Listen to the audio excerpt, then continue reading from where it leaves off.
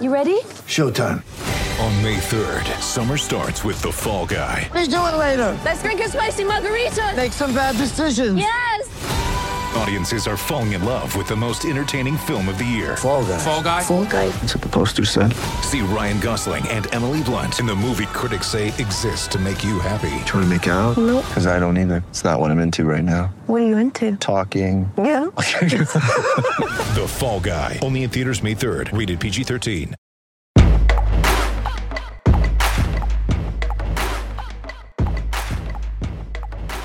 Hey guys, how you doing today? We are back for podcast 3. And Exciting. with us today, we have a very special guest, Jovan Bigart, the co-head coach of BTB basketball in the Ontario Scholastic Basketball Association. And with me, as usual, is the self-proclaimed sport doctor, Gregory Euroshotis. Round of applause, round of applause. Not so much. I need no applause. Oh, come on. You're being generous. So the reason why we brought Jovan in today is the announcement of the BioSteel All-Canadian Game, which will be held next month on April 10th. The event will feature the top 24 male athletes born in 1997 or later who were either Canadian-born or enrolled in a Canadian institution. The top 24 will come to Toronto to work with Canadian coaches and trainers in a series of events, including on and off-court training, community outreach, skills competitions, and the All-Star Game. It's truly a Canadian event. You know, all provinces and territories will be represented either with a seat on the selection committee or through athlete, coach, high-performance staff participation. All the provinces? From all provinces and territories, Gregory. I'd like to know who's there from PEI. The silky smooth sharpshooter from the Yukon. Uh-oh.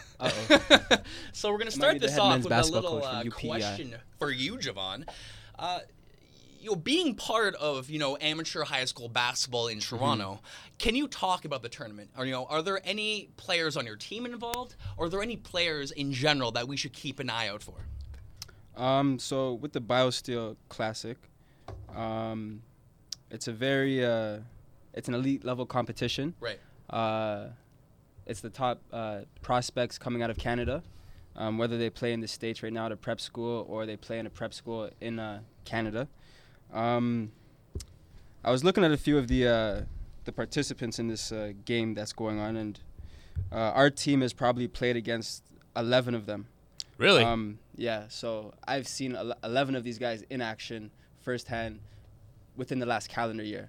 That means a lot of players from the GTA then. Exactly. So I'm looking at this list, and I can tell you that, like, of the 11 players, well, obviously 11 players that I've seen, all of them are from the GTA. So we look at a guy like Nikhil Alexander Walker. He's from the GTA. Right now he plays in the States, but he's playing for the Canada Elite rep team. And they obviously play in the CYBL. They run the CYBL, so he plays in that league. That's the summer league. We actually played them 2 weekends ago. Lost to them by 20. Our grade 12s teams did. But when we were playing them, we held them. We're actually beating them at the half, 31-30. But yeah, no, he's a talent. He's high flyer, 5-tool guy, can shoot the ball, athletic, speed, quick, all of that. He plays guard? So you probably play about 2 guard or 3 small forward.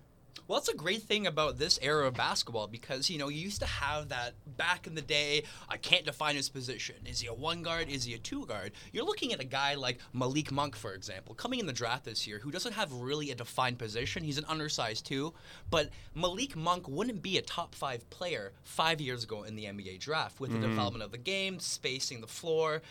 There's an opportunity for guys who are not necessarily skill-making undersized 2s, but they can still carve a niche in the NBA, like the Lou Williams types, for example. Do you see any of those? Are there any real standout players in this game? I mean, you mentioned one just now. In the prep game? Yeah. Any players that you kind of have on your radar that could make a splash in the NCAA on a top Division I school? This upcoming year? So for this draft class, I can't really speak about the guys who don't play for us. We recently got our first, a player on our team got a D1 offer. First player from our organization to actually get a D1 offer, Cordell Vieira. He's going to FIU, Florida International University, this upcoming September. And with his situation, the school he's going to is a mid-major. And pretty much when we're talking with the coaches are saying, yeah, you have a chance to start for us next year, but it's going to be a battle. It's going to be a grind. You're going to have to, work for everything. So him coming up next year, he has a shot. He has a shot to start. He has a shot to play significant minutes. So on that note, maybe you could talk a little about the current landscape of Toronto high school basketball regarding the level of play. Exactly. You mentioned that you played a team from the South. I know there's a lot of these prep schools that a lot of our talent is getting funneled out to. Are we fielding competitive high school teams in relation to the United States right now? Like, will we be seeing kids, from Canada going to the States and being involved with the prep team? Or do you think the OSBA will create that sort of empty vessel for these players to actually have a high-level league to compete in? So I think the thing that we have to understand as spectators and people on the outside looking in is that Canada basketball is actually evolving at the amateur high school level. So I would say as far as 5 years ago, there might have been 2 prep teams in the country. Athlete Institute, Bill Crothers, Orangeville. But beyond that, there was nothing. You'd find a lot of top-tier Canadian talent making their way south of the border. Yeah. Going to prep schools down there. And in the States, there's over 300 D1 schools. So that means there's over, 1,000 prep schools down there. Like every day, I'm hearing of new prep schools who I've never heard of, but this player is coming out of here, that player is coming out of there. And it's amazing. So back to the Canada side. Over the past 5 years, prep schools have been popping up all over the GTA, all over Canada. And what makes a prep school instead of a regular high school is just a focus on basketball from the beginning of the year to the end of the season. And sometimes even earlier than that, like all the way into August. So, you'd find like the high school basketball scene, which formerly was littered with like a lot of good talent. That talent pool is now being shifted to prep school because guys want to go down south to play D1 basketball. Guys want to, fulfill their NBA dreams and try and go as far as possible, whether it is the NBA or whether it's international ball or whether it's, let me just get a good education for free. Whatever it is, guys are going the prep route. So when I look at my team, last year was our inaugural season as a prep team. And we play out of John Polanyi Collegiate Institute, right there at Allen Road and Lawrence West. And that year, we had a pretty good team. We recruited pretty well throughout the GTA. We probably had 2 kids. We had 3 kids from Nova Scotia. Really? Huh. Yeah. So we recruited from, not all corners of Canada, but like pretty far out there. And also a lot of local talent. So on our prep team last year, there was only 1 kid who actually went to that school before we started the program. And every other kid who was on that prep team, and our roster was probably about 15 deep, came from other schools. So the talent pool is becoming funneled into prep schools that are popping up all over the GTA. Yeah, go on. And are the prep programs affiliated usually with an outside of school AAU program? For the most part, for sure. So for us, our outside of school AAU program would be bigger than basketball. And that's been going, I've been a part of it since 2013, so going on my 4th year now. And then we actually started the BTB prep out of John Polanyi last year. But because of like the conflict of interest in terms of, what's the difference between your summer team and your high school team? Yeah. We just had a little rebranding. So we changed our prep team from bigger than basketball prep to Toronto Basketball Academy. How is the relationship, though, with high schools and the OSBA? Like, are they willing to create, like, a space for them to play? Like, how does that relationship work? So, just to correct you, last year we were in the OSBA. Right. We didn't renew our position in that league this year. So, this year we're in the new National Preparatory Association. Okay, my apologies. That's okay. And that league was created by North Pole Hoops, which is a amateur Canadian basketball Incredible website. Media, not conglomerate, but organization. And they do great jobs scouting and analyzing and showcasing Canadian high school basketball, as well as college basketball and obviously the NBA. So we're in that league this year. And Yeah, so before last year, the 2015-16 season was the inaugural season of the Ontario Scholastic Basketball Association, which is the prep team that runs Ontario-wide. So that had teams from Hamilton all the way to, I think, there was 7 teams last year. Mm-hmm. And so, yeah, as far east as Toronto pretty much, and as far west as Hamilton. So who puts on these events, these tournaments? So for the OSBA, it would be the BioSteel guys and the Athlete Institute guys. So there's a few key names that you should probably know about. So Jesse Tipping is the guy who owns the actual Athlete Institute. And the general manager of that would be, you guys obviously know Tyler Ennis, right? Yeah, so his father. But Athlete Institute is the school or the organization that Thonmaker was playing with. Exactly. Out in Orangeville. Right. Exactly. So it's like one big conglomerate where, like, I think they're trying to do like some big, basketball takeover at the amateur level, where they have the 2 prep teams, they have the league, they have the product, the BioSteel product, and then they have an abundance of cash right now. So they obviously sponsor the Raptors practice facilities. So the Raptors practice at the BioSteel Center, which is on exhibition grounds. On that note then, right, because we've come back now, BioSteel Center, the BioSteel All-Canadian Game. I can't help, Jovan, but wonder, and this relates to the AAU ball as well, and it's one of the problems I have, right? Is this just a brand promotion thing, right? I mean, or how much of this is corporate interests? Is it about the kids or is it about the money? Exactly, right? And thank you for putting it so directly. And that's where I'm wondering, is there anyone there that's looking out for the best interest of the kid? Because, of course, you want to develop the athlete. But as we all know, part of that must be the character of the young person. Exactly. I think every organization goes about it differently. I think when it comes to BioSteel and Athlete Institute, I think ultimately they want to expand their brand as much as possible, get as much economic value for the things that they're investing in it right now. So it might not be apparent right now, but down the road, when you got 2 guys who played for them, who got drafted in the first round last year and are making waves in the NBA right now, so Jamal Murray, Thonmaker getting drafted 7th and 10th overall respectively. When you have guys like that who represent you, ultimately you're looking for something in return, right? So you gave those guys an opportunity to play, train, excel at the level that they did when they were in high school, and now they're moving on to the next level. Like, okay, so now you guys have made it this far. You guys are multimillionaires.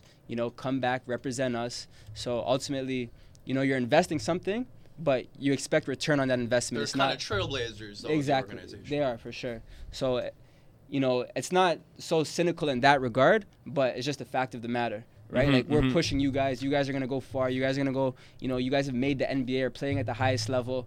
Now you guys are gonna be our. Now you guys are gonna be our spokesperson, our sponsor for our products. So Tyler Ennis, Jamal Murray, Andrew Wiggins never played for Athlete Institute, but he's a spokesperson for BioSteel. So it's a Canadian product, and I guess they're doing right by getting a whole bunch of Canadian talent to represent them. Obviously Marcus Stroman. He's not Canadian, but he does play for the Blue Jays. He's also a sponsor or they sponsor him. So bringing it back to the actual team, we were talking beforehand. You sort of mentioned that, Coach Adil Saibzada, who's currently the assistant coach for Ryerson's men's basketball team, left BTB, and right now it's coaching by assembly. There's 4 coaches who are all co-coaches for 4 separate teams, or 3 separate teams rather. Can you talk about that dynamic of having to be a co-coach and working with 3 other coaches, trying to create this program for all these kids? For sure. So Adil never left the program. He just picked up a side gig, I'd say. Right. So, he's kind of overseeing the sort of project. Exactly. So, I think one of his ultimate goals is to coach at the highest level he could possibly coach at. So every opportunity he has to, reach out, work in certain levels, he's going to obviously pursue those paths. So, obviously getting involved with Coach Roy Rana, who's the Canada national under 17 or under 18 men's head coach. Right. So obviously, making connections with him and then getting the opportunity to coach with him and learn from him. You can't pass that opportunity up. So, the agreement that I assume or that I've witnessed that they had was, you're still going to run the prep program. You're still going to be involved at John Polanyi. You're still going to, travel on all the trips, do all the coaching, run all the games. But you're also going to come to Ryerson's practice as much as possible. Right. It's essentially how the New York Knicks are run with Phil Jackson doing nothing, probably not in New York right now, and just leaving it up to everyone else. Sorry, Greg is a big Phil Jackson fan. The Zen Master. Trouble. So just kind of going into this, like, what have you learned about yourself after this promotion to head coach? Is there certain things that, like, you didn't know about coaching or even yourself in general? Like, how has this been, personally through the evolution from starting as an assistant coach to actually being one of the head coaches now? Exactly. Well, when I started off back in 2013, I knew absolutely nothing about coaching. The only thing I knew about coaching was, watching the coach on the sideline during games. That's it. That's always fun. Yeah, exactly. So you look at those guys, but then you're looking at the game. So you don't even notice them. So I knew absolutely nothing about coaching. But I did know that, a good friend of mine in high school and public school was starting a basketball program, and, he needed a little bit of help. And, I knew he was doing big things. I remember the day he brought me into it was some Middle Eastern shawarma spot, and he's like, I'm starting a basketball program. And I was like, oh, okay, yeah, that's nice. Just brushing off the shoulder. Random pipe dream, right? Yeah. And then a year later, he's like, I had a team, and this year I plan on having 2 teams, just come to practice. And I was just like, you know what? I don't really have anything else to do right now. I have free time, so let me just come to practice. Love the game, love to be around it. Now I just play in random leagues throughout the city, but, it'd be nice to, see what's happening at the high school level. Mm-hmm. So came out to a practice, turned into 2, turned into 3. Next thing you know, I'm coaching some of these kids, and next thing you know, Adil's like, I'm going to India for a week, so you got to coach, you got to run practice. Next thing you know, I'm running practice. Then we got games. Next thing you know, I'm in games helping him out. Then he's like, I'm coaching this team, now you're doing that. And then I'm coaching in games by myself. So, it's pretty much a matter of grabbing the bulls by the horn and going for it. Effing up while you're getting doing it. A great opportunity and just taking it. Losing by 60 points and then winning by 60 points. So where it's do a you good see, feeling. where do you want to take this, though, with coaching? Like, is it something you see yourself doing down the road, or is it just a really great opportunity in the immediate right now? Well, right now, I don't have an end game for this whole coaching thing. I do know that I've been a part of it for 3+ years. And, as much as it's been hard work and it's been straining and draining, and, I've taken 99% of my vacation time has went towards, trips and that. Yeah. With the kids, right? With the kids, exactly. That's worth an applause right there instead of the sport doctor. Hey, thank you. No, but ultimately, with that being set aside, there's no greater feeling than seeing these kids win a game or win a tournament and be so happy and, see these kids go from, not really being about anything besides basketball in high school to getting a scholarship and going on to play post-secondary basketball and the growth. Exactly. So that's always, a humbling experience, and that always makes you, you want to come back the next day.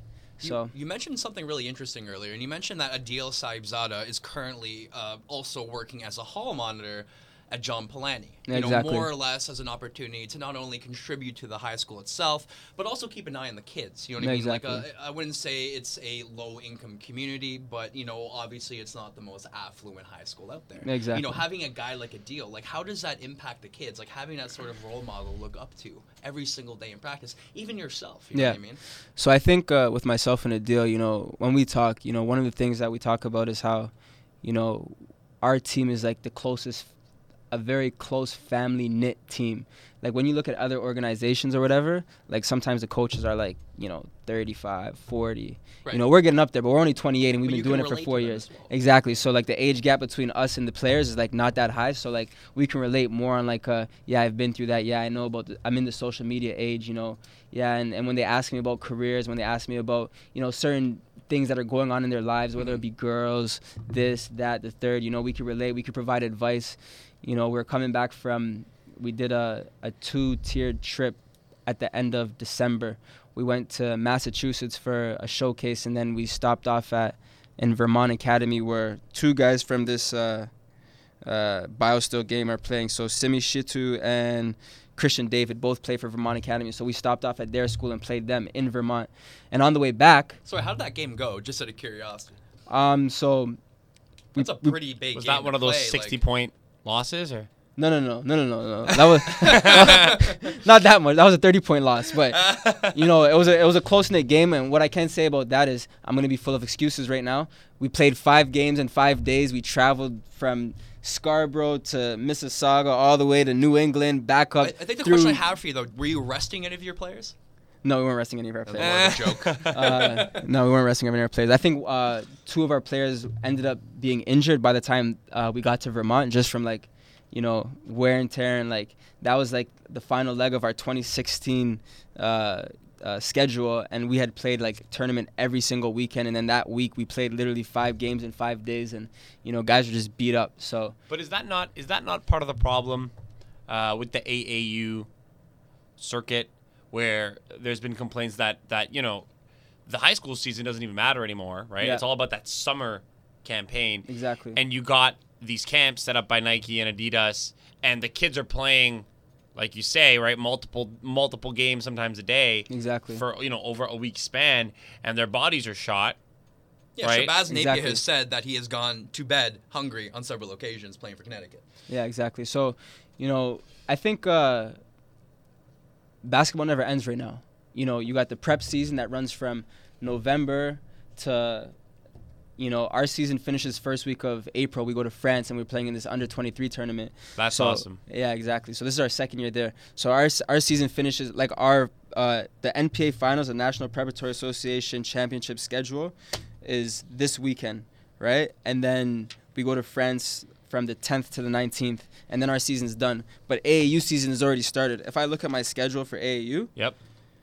right here, and so you were just mentioning circuits, so the Adidas circuit, the Nike circuit. That's right. Yeah. So there's a new circuit that came out this year, so it's growing. It doesn't stop. It's Yeah. called the Powerade circuit. Oh, the Powerade the circuit. Powerade circuit. Okay, so what's that? Pepsi or Coca-Cola wanting to get in on that? So Powerade is Coke. Okay. Well, I know it's Coca-Cola in Canada. I'm not sure what it is in America. I'm I'm more pretty of an sure. all-sport kind of guy, but continue. Yeah, so we're in this Powerade circuit, and we got offered a position in it.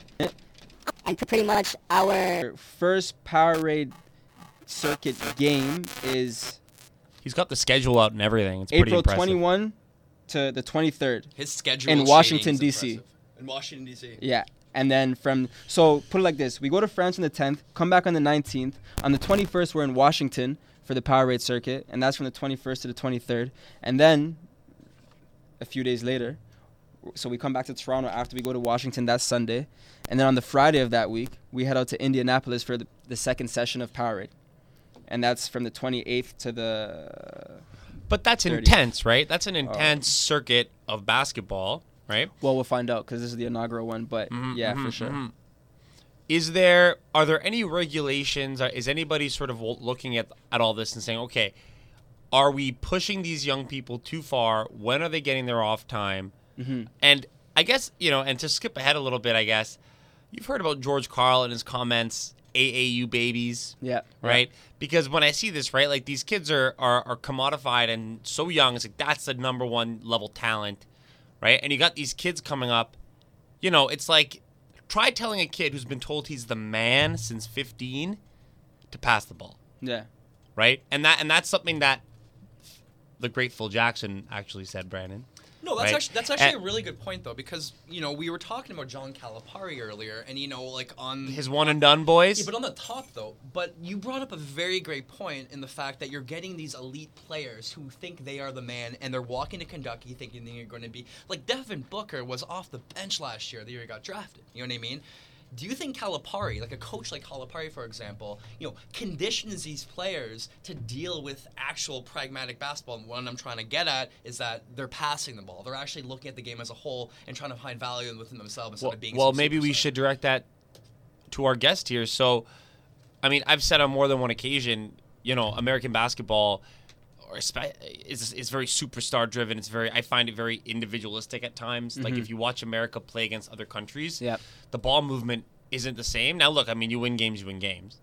But Off talent, yeah. But not off. I imagine, though, the AAU circuit being very much about my name, right? I need to showcase myself because Exactly. ultimately that's what it is. It's not like you're playing for a community depending on where you're coming from. So when I look at AAU basketball, right? Why are guys playing? Why are guys in this league? Are they in it because, hey, I love basketball, I want to play? Sure. But ultimately, they're there to get a scholarship, right? So when you step into a gym, guys are, the first thing they're saying is, you know, for my kids, you know, oh, I seen this coach here, I seen that coach there, this coach goes to that, this coach is from that school, that coach is from that school. And ultimately, these kids, they want to play in the States on a D1 scholarship, and how many coaches are in the gym means a lot to them. So when you say, you know, it's very individualistic, it's like, okay, well, now's my opportunity to show my skills. Let me show you how many 3 balls I can hit this quarter or this game. Let me show you how I, you know, can, I don't want to say rebound because that's not like a highlight skill, but like let me show you like these moves I got, whatever, right? Trying to showcase their talents to these coaches that are in the gym, right? So when coaches aren't in the gym, you know, guys kind of are down, but that's why it's great to have, you know, guys like, I'm not trying to imp your ego or anything like that, but you know, hype it up. It's great to have guys like Adil and yourself, you know, to be there that, you know, coach not only to win games, but care beyond the actual game. Give a shit about the young man. Exactly. And the one thing I can say is that, you know, from the AAU circuit to the prep circuit, it's completely different in terms of structure. So our prep team that we run, we practice Monday to Friday, 4:30 to 6 p.m. every day. And then we also have training sessions during lunch. So it would be like whether it's working out or whether it's shooting in the gym, just getting shots up. So some weeks there'd be 10 practices a week, right? And when I look at the sets that we have, just from like the core sets and the different variations from that, it's over 40 sets, right? So it's very intense, it's very dynamic, it's very. But that's what it takes. Exactly, to produce an elite program. Exactly, and that's just the prep. When it comes to AAU, it's run and gun. It's headman the ball, pass the ball up forward, attack the rim, kick it out, shot, run back on defense. And if you don't have a good, strong defense, you just zone up. And so are people playing D? And that's the thing, right? Are they playing defense or are they just playing zone? So when you're in the zone, you're not really playing defense. You're not showcasing your talents, right? You're not seeing your on-ball defense or your off-ball defense, how you're able to adjust from screens, hedges, all these different... Your fitness level. Exactly. Right, yeah. So, you know, and in the AAU, there's a lot of zone, I find. So, and we'll zone up every now and then, but it's not like one of our main defensive strategies. With man-to-man, you got an individual responsibility. Exactly. Right? So it's the hard work element. So there's team defense, but most importantly, it's guard your man. The help will be there if you need it. Yeah. And play off of that.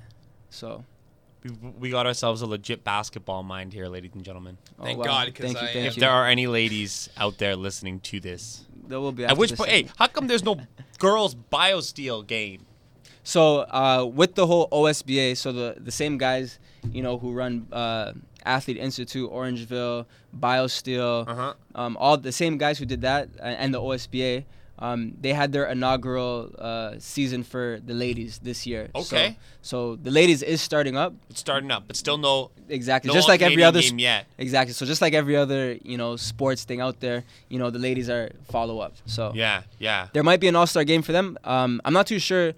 I guess they would have posted the names if there was an all-star game for them, but I haven't heard anything about it. Yeah, neither have I. So maybe next year. Never know. I'll ask you guys a question quickly, and it's going to be our last thing, I guess, on the BioSteel game itself.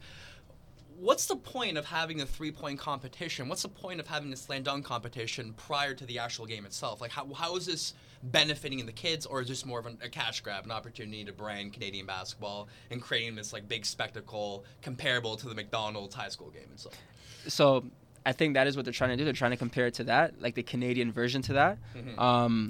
But also, you know, they're following the footsteps of the NBA, right? So on All-Star Weekend, you have the three-point competition, you have the dunk-off, and then you have the All-Star game. So it's the same model. But also, hold on. This event is going on just before the game?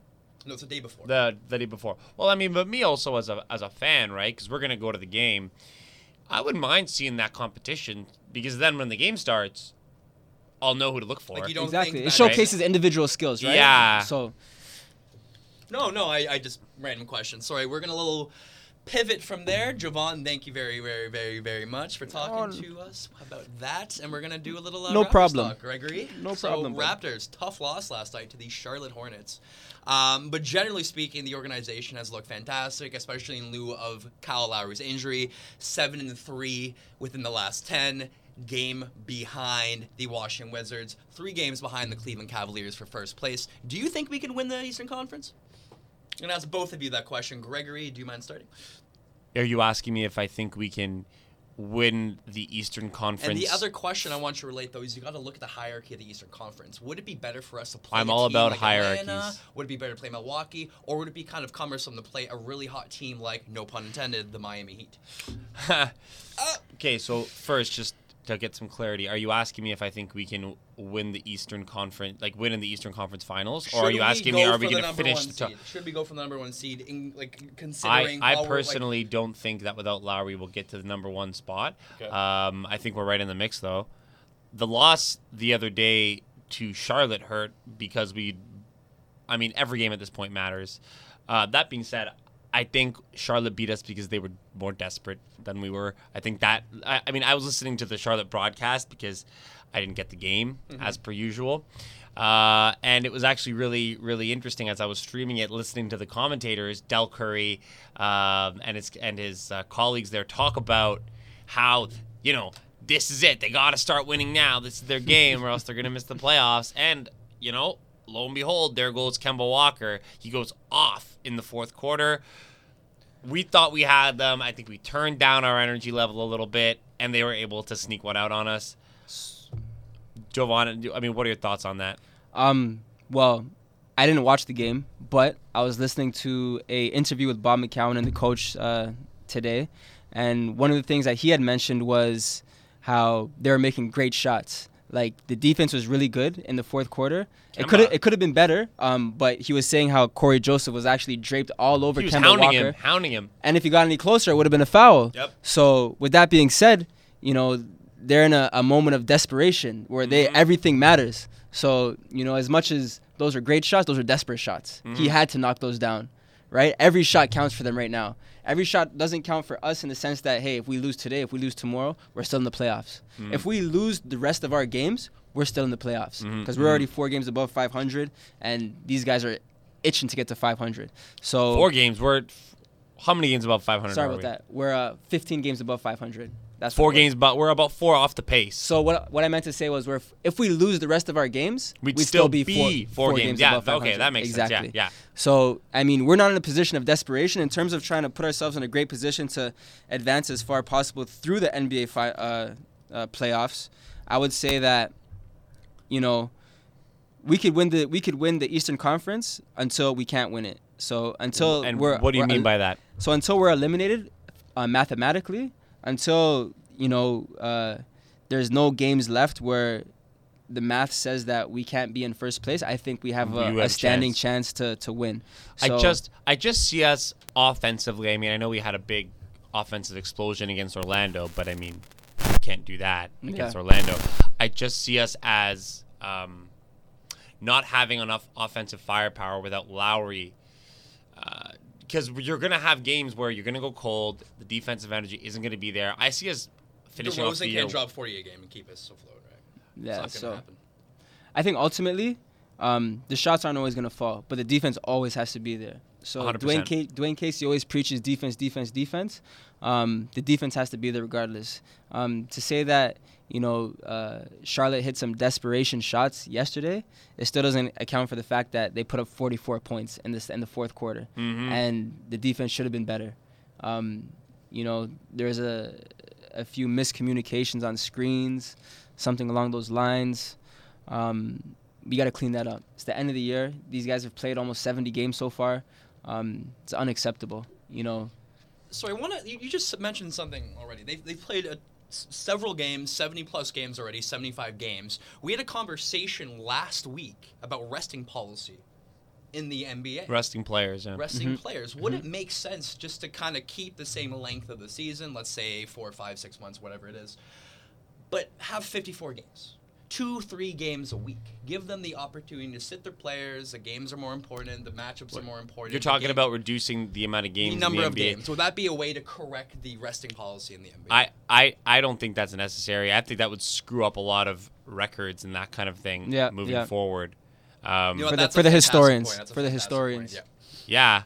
Maybe just extend the season a bit, or I was gonna reduce say the same thing. or reduce the All-Star break, or don't have these guys travel to play games in England, Exactly. right? Or make the schedule a little more accommodating. Maybe you don't play Golden State twice a year. Maybe you only play Golden State once a year. Or and maybe you don't more play- with them. Come on. Okay, so I hate that. I hate that conversation when They do it in athletes baseball. complain about traveling. We are in the year 2017 where every single organization has a chartered jet to take them to any location. They're sleeping on the plane. They're being served A+ Michelin star level food. This isn't like the 1950s where Bill Russell is folded behind in the goddamn bus traveling miles overnight. Yeah, now we have rights in a way that This isn't about race or anything. This is like not about right. This is about this. no, They but, have fucking airplanes no, to take these players I- to man. these locations.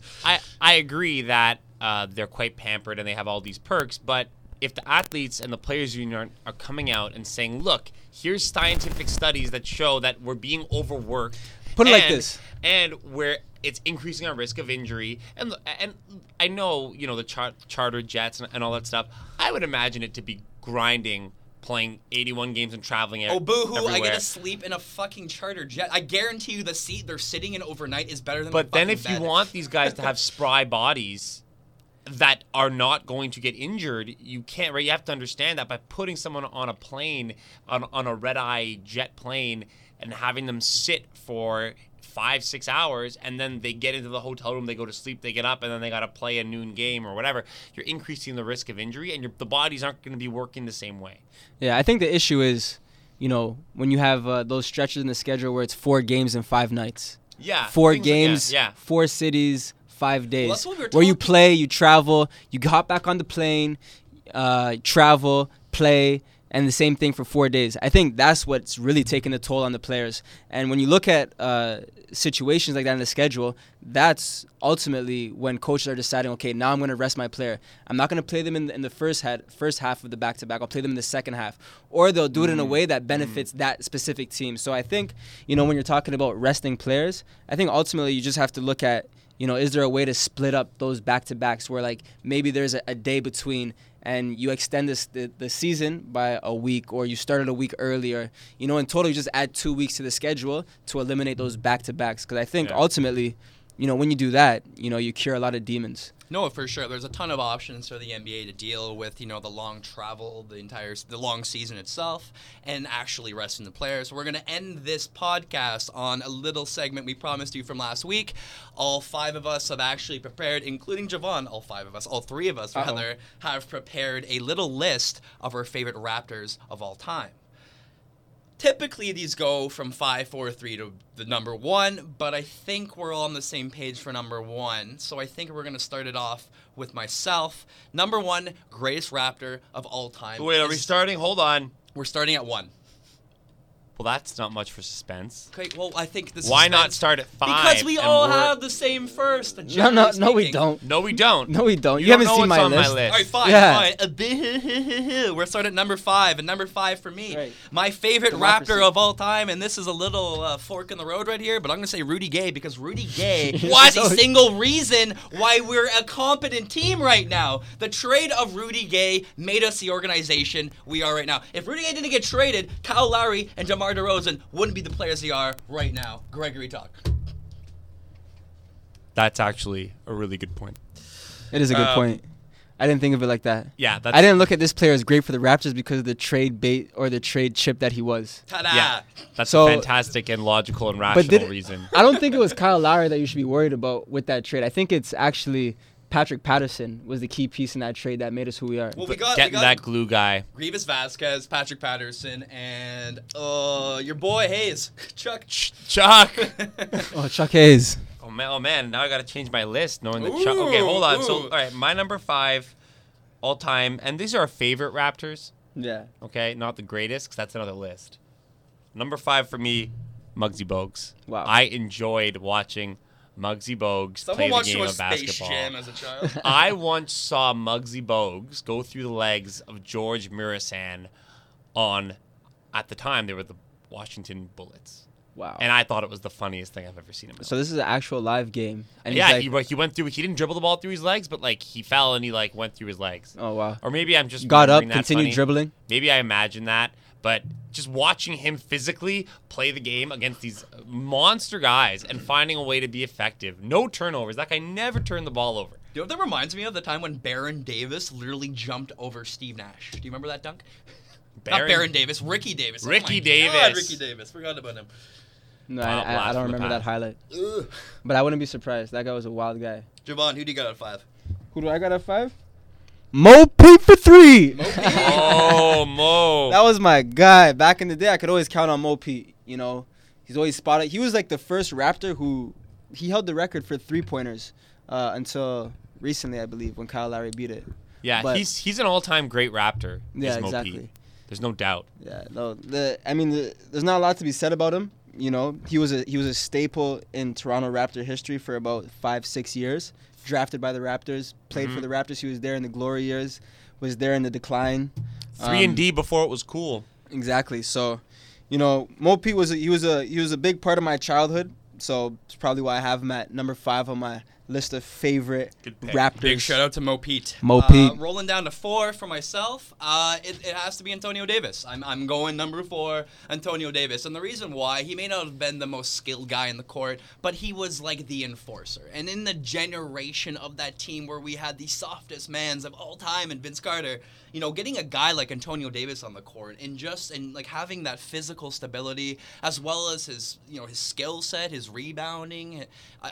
He was an all-star. I love watching that guy play. Like, I feel like someone's teeth was going to get smashed every single time that guy walked on the court. I thought you were going to say Charles Oakley for a second. Because you should have said him if you're talking about enforcer. Yeah, but Charles Oakley, it was like the half cadaver of Charles Oakley after he left the New York Knicks. Like, Yeah, I Antonio guess so. Davis kind of filled that role more or less like Oakley did on the Knicks. Agreed. My number 4 pick is Doug Christie.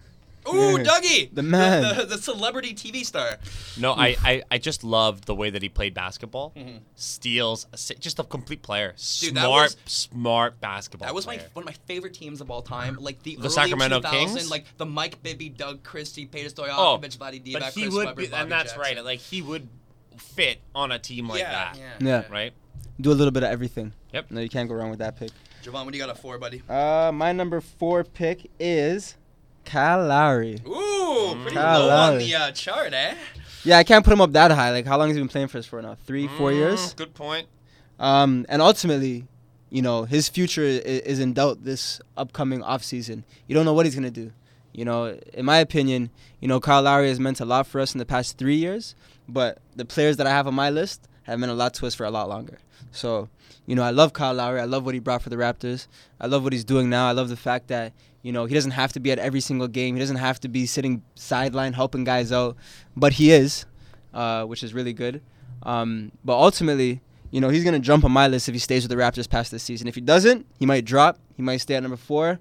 Good But yeah, point. we'll see. We'll Good see point. what happens. Rolling to number 3. This guy is actually on my least favorite Raptors list as well, and his name is Vince Carter. I don't need to talk ad nauseum about this. The guy gave up on the organization. We traded him for next to nothing. Alonzo packed it Mourning, in. who barely played. A couple Williams guys who We had just to were buy out complete garbage. Alonzo Mourning's contract. Exactly. Lots of Horrible. money in the Vince Carter. trade. Okay, let's talk about some We good can't things. ignore the fact that Vince Carter, during his prime time, brought attention to Toronto basketball. Who, before Drake did? Oh God. Let's not Number carry 3, on. Let's right? not. You got Let's buddy. not. Number 3, Damon Stoudemire. He was my, and again, this is just a personal thing. When the Raptors started, I loved Mighty Mouse. I thought he was the greatest thing since sliced bread. Wow. It's a good That one. is all. And he also lays claim to the fame that he had one of those wins during Michael Jordan and the baby. Bulls' 72-10 record He season. lit it up in that game. He did. He was the reason why they won. Well, it was a team effort, but he went off. He wasn't missing. I love him because like he's got caught multiple times trying to like smuggle like a little quantity of weed over the goddamn border. In Good an for him. airport. Like the guy is just that's a badass move in my Should be opinion. legal. Oh, man. All right, Javon, what do you got, He's buddy? a future guy. What do we got, number 3? Number 3. DeMar DeRozan. Oh, Okay, my God. okay. He's putting, My he's knocking dog. knocking them down a peg. Why number 3? Why number 3, DeMar DeRozan? Because DeMar DeRozan has the next 4 years to prove why he's number 1. But Right now, he's number 3. Proved it. Nah. Look at the success of the Nah. organization. What has Vince Carter done? What has Vince Carter done that DeMar DeRozan hasn't accomplished? How do you know that Jesus Vince Carter's Christ. on his list? Let's talk about DeMar DeRozan. I This bet is you- not about Vince- I'll give this you is not my about right Vince Carter. shoe right now that Vince Carter is on Okay, Javon's list. okay, Sorry, all right. Javon, continue. Whoa, you'd be very bad at poker. But no, DeMar DeRozan, got drafted by the Raptors. Has improved every single year he's been with us. Continues to improve. Adds different elements to his game. His idol is Kobe, so it's probably a reason for that. And when he went to the free agent market last year, he said, "I don't even want to hear any offers. I'm a Toronto Raptor. I am Toronto," and he signed that contract. So what? So what else could? I mean, he's having the best season, arguably of all time because Of his the career, Team, yep. No, in Raptors history. You think so? Statistically, it's with Vince, the 2001 Vince Carter season. Exactly. They were averaging the same points, similar assists and rebounds. The difference is that this team, they say, might be better. Yeah. No, for sure. I don't think the hype is the same because Vince back then it was just insanity. Exactly. But why not? So my question to you then is why is he not higher up? Because Maybe it's the other guys who got on that list. With me, it's a matter of I like looking back and I have see. nostalgia.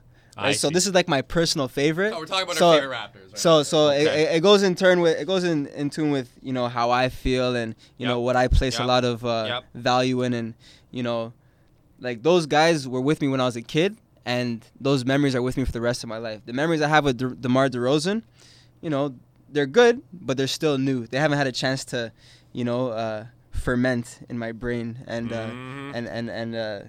gain that taste. For sure. But ultimately, DeMar DeRozan has the next 4 years to move his way up. Same with Kyle Lowry. We'll see what he does. And if they win a chip, he'll probably be in my number 1 right away. Okay. So okay. So we're going to number 2 now. Personally, I have DeMar DeRozan. I don't want to talk about this in detail because we always had a massive conversation about it, but I just love the fact that a guy like DeMar DeRozan can exist in the NBA. His skill set is so off the cuff. It's so different than what a typical 2-guard is in the NBA. But he's carved a niche as a spot-up 2-point shooter. Just his game doesn't make any sense, but it works, and that's one of the reasons why I just love DeMar DeRozan. Roll into number 2, Gregory. I'm gonna go with Kyle Lowry. Kyle Lowry. It's a boring pick, but also, I mean, look, I watched a lot of losing basketball. I appreciate the improvement that he's made both on and off the court. I mean, the issue with Lowry was always that he was a head case and he was uncoachable. I think I heard a story where he talked to Chauncey Billups about what he should do when he was in Toronto. Should he stay? And Billups said, "You know what? Make it like Detroit was for me. It could be, right? You don't have to go to the Lakers. You don't have to go to a big franchise. Make a home there." And he's done that so far. I mean, watching his game grow, I didn't think that he could reach the heights that he's reached. Yeah. I really didn't. I didn't think he had this 3-point shot in him. Yeah. His toughness, the way that he plays the game, just a lot of respect for it. I almost took him off though as you were talking because if he doesn't stay, if he is the reason why that doesn't work, if he's demanding too much, or if he's not willing to stay, he'll so quickly go off my list. Oh, for sure. So he's number 2 with the idea that he will stay. Javon, what do you got at number 2, my friend? Number 2, Yep. I got JYD, the Junkyard Dog. Okay, JYD, My I like guy. that pick. The That's rich my- man's DeMar DeRozan in Javon's. That's my guy.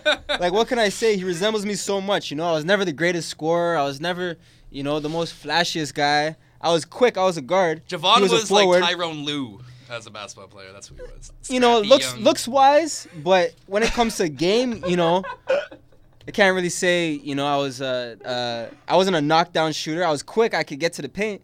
But just in terms of, you know, I always want to be that guy that, you know, played hard defense, went for the loose balls, you know, box guys out, grabbed rebounds, dove for balls, you know, did the little things that guys weren't willing to do, or guys, you know, would look above, or, you know, not place that much emphasis on.